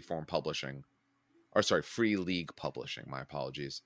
Which is a great horror game if you love aliens, which I absolutely love aliens. The second Aliens movie was my favorite movie as a child, which tells you something about me because I saw that when I was a very, very young child. So those are the main things. It was a lot of fun. Like I said, we tried some other things. We did a little escape room. It didn't go well. They have required a manipulative. We did really terrible with that. But A what? A manipulative. So have you ever seen where they have like metal, like, oh, you gotta do something with these rings and it makes something happen? So essentially it was 2 horseshoes connected by chains with a key on a ring between it. If you move it in an exact right way and reposition and do all this kind of stuff, you can get the key off. I had the instructions on my side. She had the manipulative on her side. I tried my best to explain it. I'm sure I didn't do an amazing job. I think I did okay, but not amazing. Oh, I know what you're... Yeah, no, I hate those it's hard to follow. And if you're having trouble manipulating it correctly, you're not going to get... Like, if you don't do it exactly right, it won't work. So we spent 20-some minutes going back and forth with that. The multiplayer ones, the more player ones, because my sister did that. She said that one was a lot of fun. And I think a lot of the fun of that was that there was also someone else on your side that if you were struggling, they could try the thing. Like, we couldn't swap, but if we could have swapped, I felt somewhat confident in what to do with the thing because I've used those before. I've done them through. We have some at school just hanging around for students to try out. And maybe she would have been better explaining what to do. So then, like, maybe we would have got through it. We could have got to the next step of the thing to continue forward, but we really couldn't. So, I mean, that was kind of on us. But the hope is, after this, to play a bunch of the games I have. We want to do some more stuff with board game meetups, playing more stuff with friends. Like I said, we have a variety of games that we're in the middle of. We just started a Darkest Dungeon thing, which I'm going to do a full review once my copy comes in, unboxing, reviews, all of that sort of stuff. Same thing for Frosthaven once we get that in. Once I get my copy of Ark Nova and Acropolis, I want to do the same. So I'd like to do more of that once I have those items. I'm just waiting on them. For once, I know what I'll get for Christmas, mostly because I have specific games I couldn't get there because I couldn't find them or they were sold out that I'm going to be asking for. So that'll be... I don't mind not being surprised. I'm fine with not being surprised if I'm getting the cool things that I want. So, all in all, it was good. Last year I thought was better, but that might have just been us. We might have been in a better place physically and mentally last year.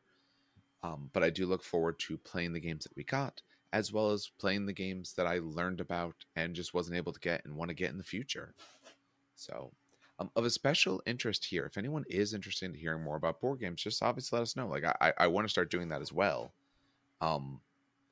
And that is going to become a facet of probably things I might even be doing myself or with someone else if neither of them had that sort of interest. I don't mind doing that. So any other closing thoughts on PAX, on the convention itself? Steve, would you go back? Let me ask you that first, actually. Would you actually go back? Maybe. I'm not sure yet, honestly. Maybe if you signed up for one of the... if I had a specific reason to be there, maybe. Okay. Without a specific reason, probably not. I can understand that. I can appreciate that. Dan, I assume you want to go next year because you talked about plans of how you wanted to improve things for yourself. How are you improving it for yourself? How do you get the most out of this convention? I understand like where the hotel is and stuff, so I know where the restaurants are. I know that there's a Vietnamese restaurant across the way. There are ways I could just a little better positioning. Yeah, better positioning wise. Yeah. Okay. What I will say for anyone who is going, if you're going for miniatures, sign up, but make sure you leave yourself some time to walk around and just kind of experience the atmosphere. Which is that's what I did this year. I saved it for Sunday, and I literally was like, all right, we are going to. I got in at 10. Games don't start till 11:30. Gives me an hour and a half to walk around. I really think I should have picked up snap chips for the kid. I think she is going to enjoy that stupid. Talk to Spencer about it. He might be around Friday. I won't. But he'll be around. But if you talk to him, he'll tell you all about it too. Okay, good. Is he on Facebook? No, he's not on Facebook whatsoever. God damn. He's on our Discord though. Oh, he is? Yeah, he's on our Discord. He came shit. in the other day because we were doing some Phasmophobia on a Discord. Oh, shit. Okay, yeah, we were playing the other day. Actually, I'll if you take a look, he's on it. Well, he is God the knows most recent welcome.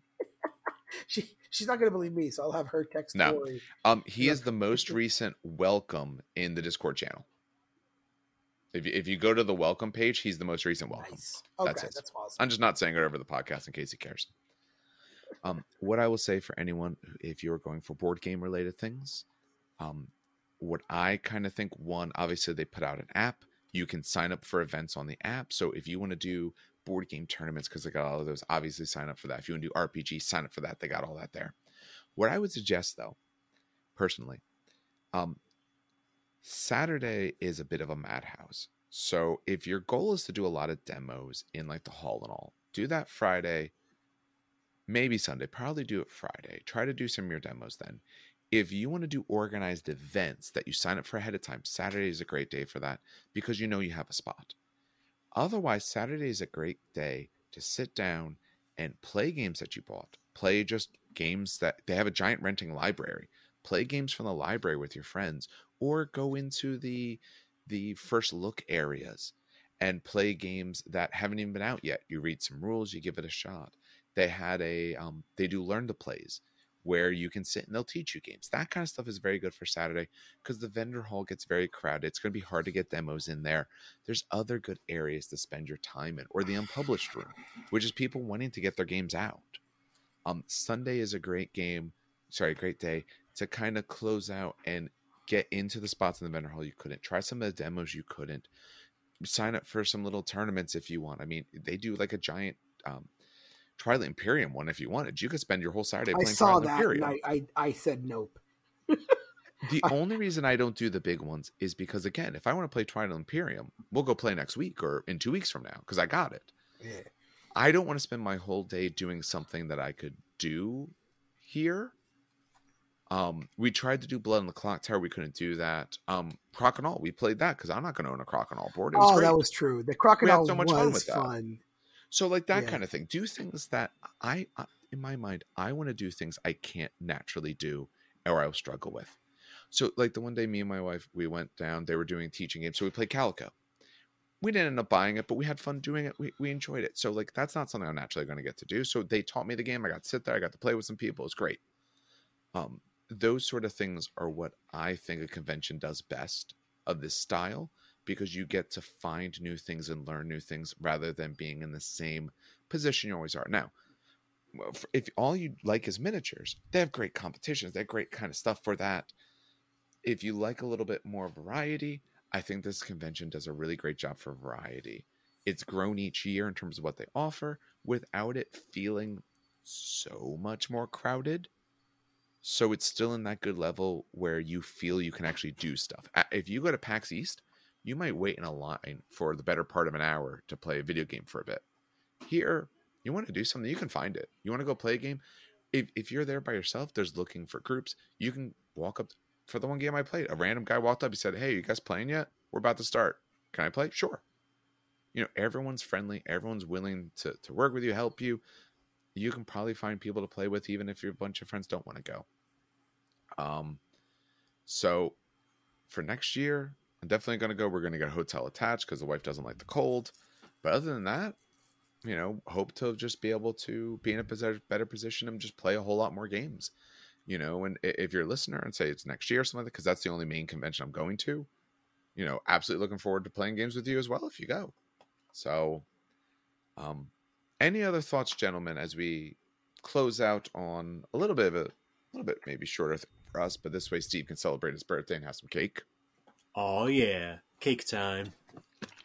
What type of cake? Because it can't have corn in it. So right, so it's gonna be a cookie cake. Basically, just a Toll House cookie, just stretched as far as you could get it to go, like one of those sheets. I did always enjoy the cookie cake. I enjoyed the ice cream cake, but I can't do ice cream anymore. So I know I am lactose intolerant and will still devour an ice cream cake.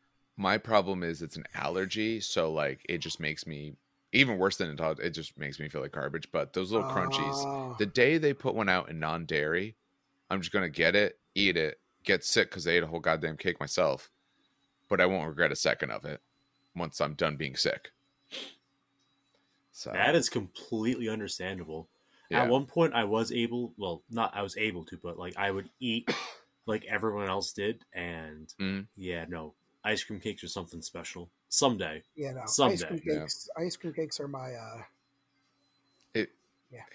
If you are dairy allergy like me, Ben and Jerry's does do very good dairy free. There's some other companies that do as well, but Ben and Jerry's does a good amount of their natural line in dairy free, and it tastes very good. I've had some non-dairy ice cream that was garbage, but theirs is actually very, very good. So if you happen to have the same sort of afflictions I do, it gives you an option. God, we're awful. You can't have corn. I can't do dairy. Like we won't be able to find a place to eat. No. So where he eats sushi.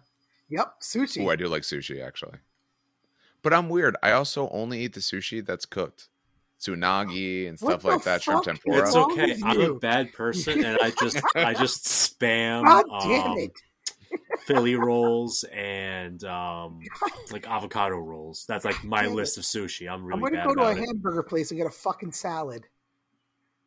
Do it. It's fine. I mean, Dan's seen me do that. I go to a burger place like, can I not get the bun or the cheese or anything? Just have like a burger on a pile of whatever leaves you have lying around. You're probably just thinking you're like keto or something like that. They probably don't even know. I love the reactions because they're always like they like wait a second to see if he's like joking, and he just kind of sits there like no. Oh my god! No. So as we were leaving, it was like, all right, one of our guys is getting really like. Not hangry, but he was definitely getting cranky from a lack of proper nutrition because he didn't have breakfast and he gamed through lunch, and now it was like midnight and we were leaving. So we tried to find a restaurant. That was like a half-hour ordeal. It was like, oh wait, no, that's a club, not a restaurant. Nope, club, not a restaurant. Finally found like this little like, I guess it had to been an Italian because they had like octopus and stuff, right? So we go, we sit. We had a great waiter. He was absolutely great. I'm like, okay, this is sound real dumb, but where does your water come from? It's like, well, you see, first it falls out of the sky, right, and then it collects in these reservoirs. But no, like he was really great about it. The thing is, like, if I go to like a bar, for example, and I get a glass of water, if it comes out of the bar tap hose. I'm going to get sick from it because it shares the tube with the beers or sodas or whatever. So like, I have to ask where water comes from. It's the worst thing. Yeah. Okay. No, that's awful. I was going to say when I was Saturday when we were getting lunch, we ate lunch inside. It's expensive, but we didn't want to go outside. And it was the busy day, so there was like the line for like chicken fingers. The food was actually pretty good, but they had line for chicken fingers and fries, and it was insane. And it wasn't moving because they weren't cooking fast enough. And I look over. And they're doing pizzas, but I can't do cheese, obviously. Luckily, we found a pizza place near me. There's a pizza place near me that does vegan cheese. Their last time it wasn't as good, but usually it's actually very good. They do vegan cheese. It's great. But I look and I'm like, this line's not moving. Nope. I look at the lady out there. I'm like, excuse me, miss. Would you be able to do one of those pepperoni pizzas, but don't put cheese on it? She's like, yeah, that's what you want. I was like, I can't do cheese. So I walked over that line. But no, having to ask where water is much worse. That's terrible. Yeah. Wow. Like I said, I've been blessed with the only allergy being dairy. That's been my literal only allergy. So I've been exceptionally lucky. Yeah. But when I say allergy dairy, I just get kind of, I get a little upset. Yeah. Yeah. You got an upset stomach. Yeah. Yeah. Anyone listening to the podcast? This is what happens as you get older. I didn't have these sort of dairy problems when I was younger. I was still allergic, but my body just kind of like dealt with it because it's not like I don't go to anaphylaxis or anything like that. But if I drink milk, like my lips swells up and stuff like that. But now, if I were to do it, that would be awful. Yes. That's how I figured out it was an allergy at one point because like I drank milk. I'm like, what the hell's going on? But it was fine. Like only milk bothered me. Other dairy was fine. Now it's at the point where cheese bothers me. So I can eat something if it's cooked in. So if there's milk cooked into a product, it's fine. but I can't drink milk anymore. Can't have cheese on stuff anymore. I got weird fake cheese that's like made with chickpeas. It's fine. It makes tacos better or pizza, because when I did pizza otherwise at home, it was, sauce on a Grand's biscuit. So don't get old, because when you get old, your body starts to hate you more. It just does. Yep. My shoulder still hurts a little bit from carrying a bag all the time with packs, where in the past would never have bothered me. I hate myself for saying this, but my back. My back totally hurts. I was carrying heavy ass board games the whole weekend. From bending over those tables are the worst. So you've been in my basement, right? You know how high my table is? Yes. I do that on purpose because, I like to not bend. They were standard kitchen tables, like dining room tables for those. Oh, God, the play on those hurts so fucking much. Yeah. It's, or even then, like near the night, I'm like, I'm super tired. And I'm like, I shouldn't be tired. I should be so excited. I'm like, but I kind of just want to sleep. Which, that's not me. I remember we used to do 40 hours of 40K. Oh my God. I remember 2 years in a row, I stayed all 40 hours. And that was when Rich gave you like a prize. You could pick out like a $50 item off the wall if you stayed all 40 hours. And I was like, this is nothing. I went home and stayed up for a while afterwards. That's the one year Spencer went insane after playing 5 hours of Talisman. And a box art it broke him. I don't know why it broke him, but it was like a box art of some random game with a dude with a mustache, and he just lost it. And he just went crazy about it and yelling. You gotta love stories like that. Yeah, it was weird. 40 hours of 40K was a testament. That should be its own fucking podcast. That was a testament to fucking sheer will and determination at that fucking point. The problem is we're just all too old for it now. Yeah. Because some of us, I don't have a key, but some of the other guys have keys. Like if they wanted to do it, we could do it. But often just like, we can't do that anymore. You got a kid. My wife's not going to let me go out for 40 hours straight. The dog's going to be upset. Like we just can't do that stuff anymore. Now we do like, the bazaar and like play a couple games. I remember the 4 hours of 40K. I was there for 40 hours. I didn't play 40K at the time. I didn't touch it once, but I played games the whole time. We played 40K related things. We played, like I said, 5 hours of Talisman.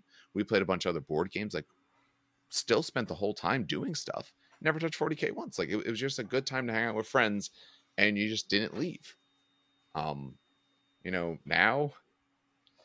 it ain't that way anymore. Like, oh God, if you're still like really young and spending all day with your friends and stuff like that, enjoy it, because there will come a day and you won't know that it happened, that's the last day that you did that the same way. Man, we ended on such a fucking depressing note. I know, right? We used to play D&D every Tuesday, 12 hours, 2 p.m. to 2 a.m. every single Tuesday. I remember that. Oh my God. We did that for like we did that for about 3 years. Played the best D&D game I've ever played, and that mentally wiped the DM every other game. Wait, which one? Was that with me or was that with someone else? No, that wasn't with you. No, this was before that. After that, the DM never, other than like one campaign was kind of fun a little bit, but he never had another good idea. I think D&D was like kind of where it excelled and it just kind of worked well, but when he tried other things, we tried Mutants and Masterminds and all these other systems, and they just kind of, it all collapsed terribly. But that's what we used to do. I remember we used to do that every single week, and then it became closer to monthly, and now we kind of hope we can play every month. So, well, now we're going to try it online. We're going to do D&D every other week online. Where one of our stats is a 4, so my goblin is going to have a 4 charisma. Oh, mine's a 4 agility. I'm going to have a -4 here.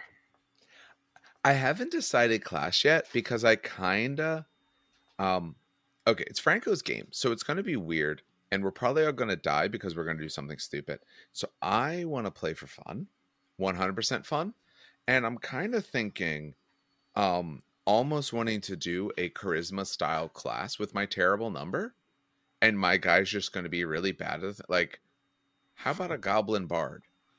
But like everyone hates my songs because I'm a goblin. So I'm just screaming the worst sounds on a terrible instrument. So I'm not going to be good at those things. But I'll make it where I have like a cool sword so I can still do something. Like I'm half tempted to kind of be terrible and have fun with that and just see how it goes. Or like Franco said, a Kender, but I'm going to play the Kender who, yeah, if you're not watching out for me, I'm going to be using our treasure as weapons because it's meaningless. It's a rock. I don't care about rocks. It's a rock like any other rock.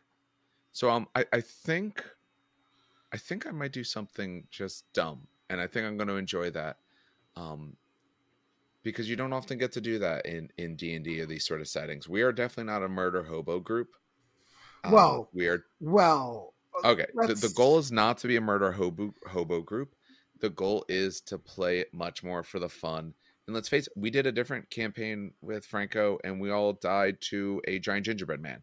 No, no. No, we did. Pastrymancer. It was a pastrymancer. Yes, but it's the gingerbread man who killed us from the pastrymancer. That killed us. Yeah, the wizard was a pastrymancer, which sounds exactly like is what everyone thinks it sounds like. Yes, it is. So like I don't expect the game to go on terribly long. Maybe we play a different outro. So I know I want to do something that's fun. If my character dies or is too bad, I'll just roll someone new. But I haven't decided yet. But I think I'm gonna do something real stupid. Either that, or I want to do my half orc thief, where I'm actually going to be a barbarian, and I'm going to put points into intimidate and things like that. So if I don't want someone to spot me, I'm going to intimidate them and scream at them that they didn't see me. So they just leave and walk away, or just so I'm tough enough that I can tank the hits from traps and say, oh yeah, I disarmed it. You're bleeding. It's disarmed. What's your problem? This is what thieves do. So I haven't decided yet, but I'm going to do something stupid, and it's going to be fun. So, all right, we're keeping Steve from cake. So let's close it out. We do want to thank everyone for listening who does. I said, I do have an episode in the can that I'm going to try to get out this week, related to Knights. The only reason it hasn't come out is because we recorded in several different pieces. So I had to arrange all the pieces. And honestly, I've just been lazy about doing that. I've been way too busy with other stuff. I was away the whole weekend. So we do have that. Next week, we want to get back into doing Primarchs. We want to do the trader side. And yes, before anyone asks, don't worry. I've heard all the jokes about putting Lionel Johnson on the trader side, or doing Alfarius as his own episode. So all that stuff's been covered. You don't have to worry. All that's been done. Once that's done, we're going to get pretty close to the end of the year, so maybe we'll finish out with some of some Primarch rankings, some Primarch fighting, and then once we get into the new year, that would be a good time for us to get to some of these books that we missed. In particular, I think we might want to go to the Liber Imperium first, or Imperialis, or whatever the hell they call it, because that one might be a little more common for people. Then we'll get to Mechanicum. And actually, it's much more plastic, I should point out as well. Yes, yeah, that's the big thing. It's you a lot more can literally run majority plastic custodians, majority plastic Solar Rocks, majority plastic sisters. Solar Rocks is more of a counts as, but yes, definitely. Yeah, well, because now remember they rolled in, just a little side note for those who don't know what I'm talking about. Okay, they rolled in penal legions into it, so you can. So run there's now penal Solar Auxilla. Yeah, feral Solar Auxilla. So you could technically take Imperial Guard and use them, which is really nice.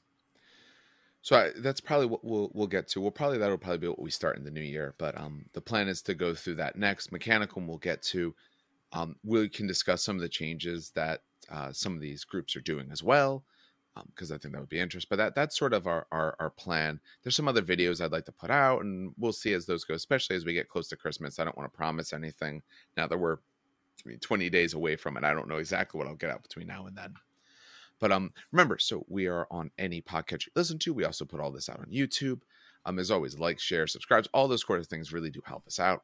When we get into the new year, I want to have the time where we have our Discord fully launched. We want to be able to do I have a giveaway plan, some other stuff like that. So we really want to be able to start, the year strong. So that's sort of our idea. If you want to reach out to us, we do have the Facebook page that is up and running now. That's a great place to keep in contact with the things that we're doing. You can also reach out to our email, trainkickersnj@gmail.com. And shortly, the Discord will be up, so we can also talk to people through there. All right, I won't belabor the point anymore. So, on behalf of everyone here at the show, have some good hobbying and some great gaming.